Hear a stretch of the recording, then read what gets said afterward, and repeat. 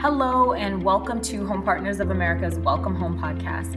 My name is Safiyah Basir. I'm the Strategic Growth Manager for Home Partners of America's top producing agents nationwide, a licensed real estate agent for over 12 years, broker, and I'm also your host. We'll have a new episode twice a month on every other Wednesday. We've started this podcast to help provide more detail and clarity to our amazing Lease Purchase Program, which started in 2012 after the mortgage crisis.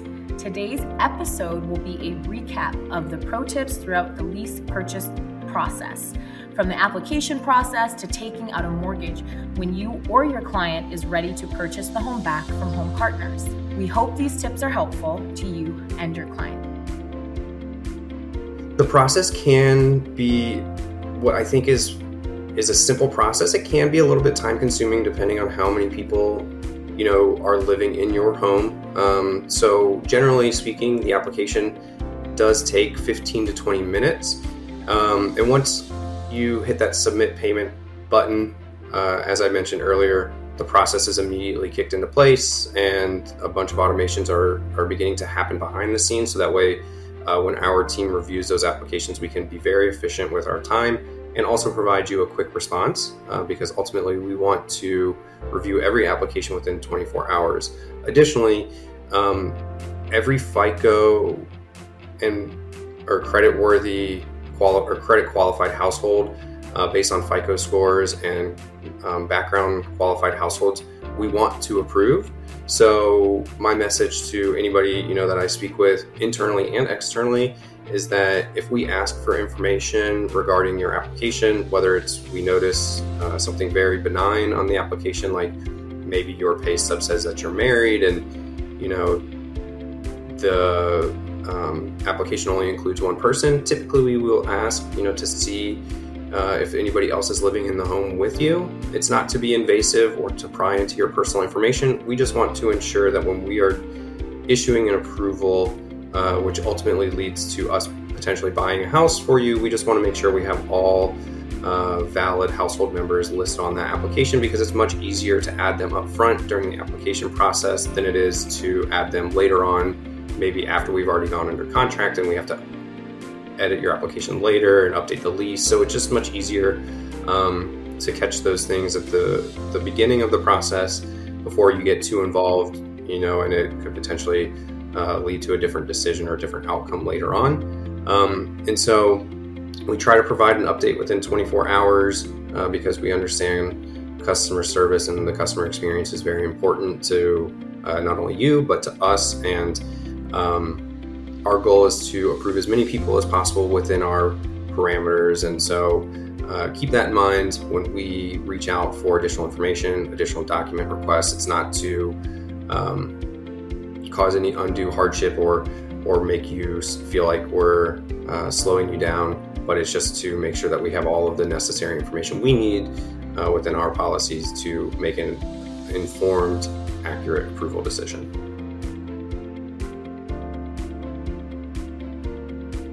Yeah, absolutely. So aside from some of the things that I mentioned earlier that really help us provide a better valuation, some things that we come across often, we get asked questions or, we get, emails about things like our price caps. So, in each market that we work in, we do have a maximum purchase price that we can go up to. And those price caps are hard caps. So we won't be able to offer over that amount. We have noticed that there have been times where we get agents, submitting homes to us that are at the top of our price cap. And a lot of times those ones can be a little bit more difficult because if our price cap is say $500,000 and the home is submitted and the list price is $500,000, we'll only be able to submit at that price. So if a agent, submits there and, other offers come in on that property, we won't be able to increase higher, and the likelihood of us securing that home is much lower, which is not to say that we don't want homes being submitted that high, but it's just something to keep in mind, because I think there are some misconceptions that we will be able to make exceptions there, but unfortunately that's a hard policy for us to stay within that cap. Some of the other things would be we have county and municipality requirements on a number of the areas that we work within, and that would either be a registration that needs to be completed or an inspection that needs to be done before we can actually legally lease the property out to the residents.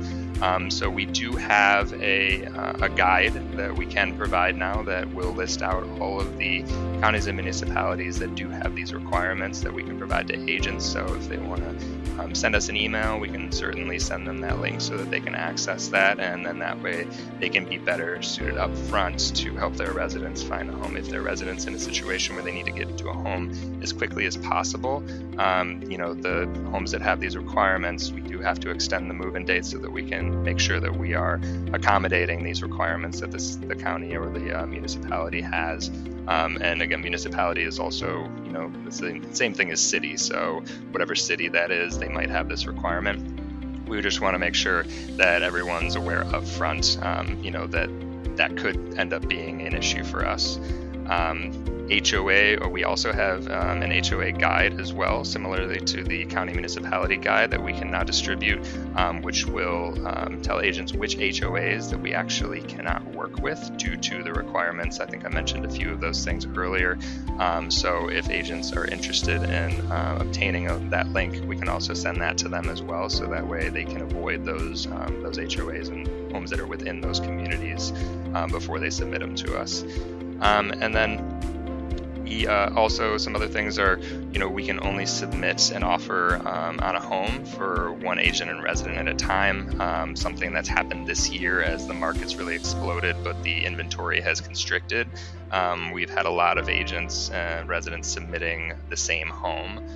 So just so that everyone's aware, our policy is that whoever fully submits the home to us first will get first dibs on the property for us to put an offer out. If those, that agent and resident decide that they don't want to move forward, then we can absolutely open it back up and it would be available again. But we can't put two offers out on the same home since we are the buyer on the property. We don't want to have, two offers out as one buyer. So just something to keep in mind, we do have a duplicate submittal blocker on our website right now. So we'll let agents know that this home's already been submitted. And then, going forward, they'll have to know that, they would either have to reach out to us to see if, it maybe is available now, give it a few days, or they would have to unfortunately move on to another property at that point. And then the last thing that I would, just suggest is just utilizing the address checker, the rent checker, the property criteria on our website. Those are great tools for agents and residents to use to really determine whether a home, fits within our approved communities, whether or not the rent is going to work out, for that resident for the amount that they've been approved for. And then also just checking over the property criteria before submitting a home to us to ensure that that home does meet all of Home Partners' criteria, as we are pretty strict with our policies on our property criteria. And I think that would really just help, make sure that it's a seamless and smooth transaction for everybody. A couple things. For sure. I actually have a couple things written for this. So one, any documentation you have up front is helpful. So disclosures, although they're not required up front, if you send them up front, we can sign them whenever we go binding, and then we don't have to follow up. We can also find out if there may be any issues on the disclosures a lot faster when we have them. If work was done and permits were required, if you have proof of permits, send those up front. If foundation work was done, if a roof was fixed, any information you have up front is definitely helpful. I would also say be thorough. We get a lot of documents. Make sure the buyer name's correct. If you're preparing a counter for us, or if a listing agent has prepared a document and you're sending, make sure everything looks correct. Be our eyes first, so then whenever we check, someone's already reviewed. And the biggest thing that helps us is using any electronic signing system, whether it's DocuSign, AuthentiSign, CTME contracts. If you are able to put counters, executed contracts, buyer agency documents in for us to sign electronically, it really saves the team a ton of time. Because you might not know, but whenever you get 6 or 7 documents and you have to unlock them all, go through, sign every single page. It takes a lot of time. So that's very helpful for us, and it certainly will streamlines the process on our end.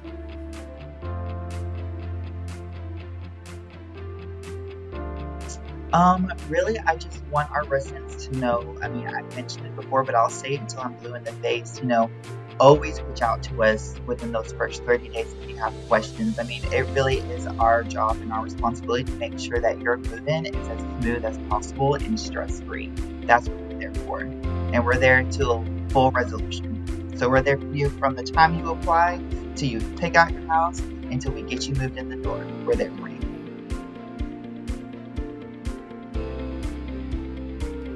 I guess just maybe two sort of points. One, that it is a process.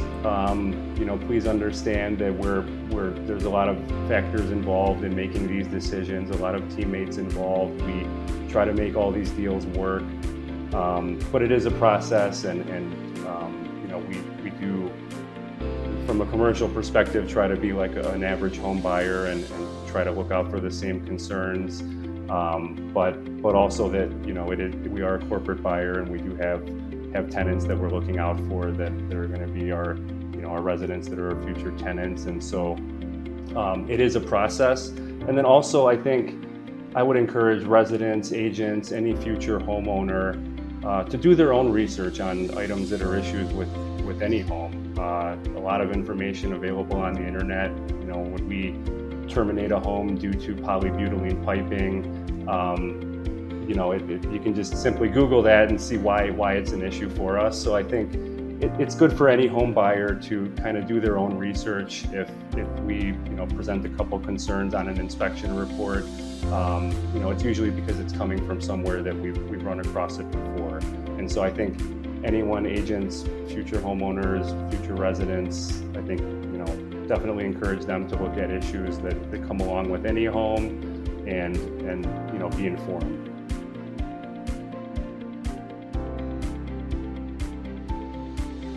For sure. No, I would just say, first of all, we love working with our agents, and we're so thankful to partner with everybody because, you guys, agents, you help the whole process move along and get us what we need. And I'd say that, just be aware that there are quite a few requirements that we require, but if it's followed, it's actually a very smooth process. And I've had agents mention that to me, oh yeah, if you just follow the process, it actually goes by very smoothly. Right. I'd say the biggest thing is, making sure that we do get, if there is an HOA, getting the documents so that, we can review and make sure that this is going to be a place that our residents can move into, because ultimately that's who we are servicing. And we just want, when the process goes smoothly, it helps the residents' experience be great as well. So that's, I guess, my biggest tidbit. My own recommendation is start asking questions early. We are very, given the extreme volume of our business, we communicate very well through email at thepurchase@homepartners.com. So we always welcome the questions, and don't hesitate to reach out anytime, and we will be glad to walk anyone through the process. I do think that one of the things that I always really tried to map out and tried to think through was, what am I trying to accomplish, and then how do I get there? And the reason I'm saying it that way is, and I did kind of allude to it already when I'm talking about the automated savings piece, because if I don't say, look, by the end of 6 months, I need to have $500 in savings because, these are the things that I want to do, I'll spend it. And I have to really come to grips with my relationship with money. So I would say that's another big thing, is really take a deep, hard look. It's not always easy to do. I don't like conflict, so I hate to even look at myself and do this. But through the years, I've just acknowledged that I tend to be an impulse person. I tend to rely on that. Thankfully, my wife is more of a saver, so we balance each other a little bit, but I still am prone to the impulse purchases. And the reason that I say that is because once you establish and understand more about your relationship with money, then you can start to put into practice some of these other tools that can help you be successful. There's so much out there around behavioral science. There's so much to understand about our behaviors. Humans are predictably irrational. And so when you start to think about it, you're like, I don't know why I go and I need to get that Starbucks every day. But for some people, it's their one thing where they feel like they've made it. Like, it's a situation where once I counseled somebody, that was the only thing they did. They cut out cable. They cut out all of the other things. And they're like, that's the one piece that makes me feel like I'm normal. Like, that I don't have an issue. And otherwise I can just get wrapped into that. And so it's like, give yourself grace. You asked for one thing, and I'm sorry, I'm going on like 8 things, but I think that it's so important that we allow ourselves grace. We can be the hardest critic of ourselves as well, and I feel like it all kind of ties together and say, look, we're not always going to make the right decision, but it's okay. Like, we can come back, or we can figure this out, or now let's think about it in a different way. And so if you're working with the associates that are trying to help homeowners and things like that, it's trying to look at it with a fresh set of eyes and say, maybe this person, to us, maybe they shouldn't have spent this money, but there had to be something driving behind it. So there was something about that gave them the dopamine rush, that affected their brain science. So there was a situation there. And so if we can start to really identify with what that person's dealing with, then we can get more to the cause, and from there we can get the action plan to move forward. So. But what are a few things that they do need to have ready? What are the basics in order to get pre-approved for a mortgage and get mortgage ready? Yeah, so, it really comes down to 3 main items. It's credit, it's income, it's assets. So they should have some sort of understanding of what their FICO score is. Not, we're going to pull a credit report anyway, but understand what their FICO score is, understand, make sure they're current on all their obligations, make sure they've paid their home partner's lease on time as well. Mm-hmm. Yep. And from an income perspective, we're going to look at 2 years worth of income. Yep. So if it's a normal standard W-2 type of employee, we're going to need a couple recent pay stubs in the last 2 years, W-2s from all the jobs needed to qualify. If it's retirement income, we're going to need documentation for that, whether it's a Social Security award letter or some sort of pension documentation.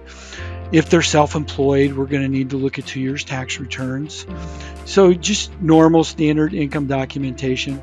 And then from an asset perspective, depending on how much they want to put down and what program they want to go into, we can work with them to determine what that looks like. If they want to get into a conventional loan and they have a really good credit score, they can put as little as 3% down plus their closing costs. So we would look at assets sufficient to cover what that number is.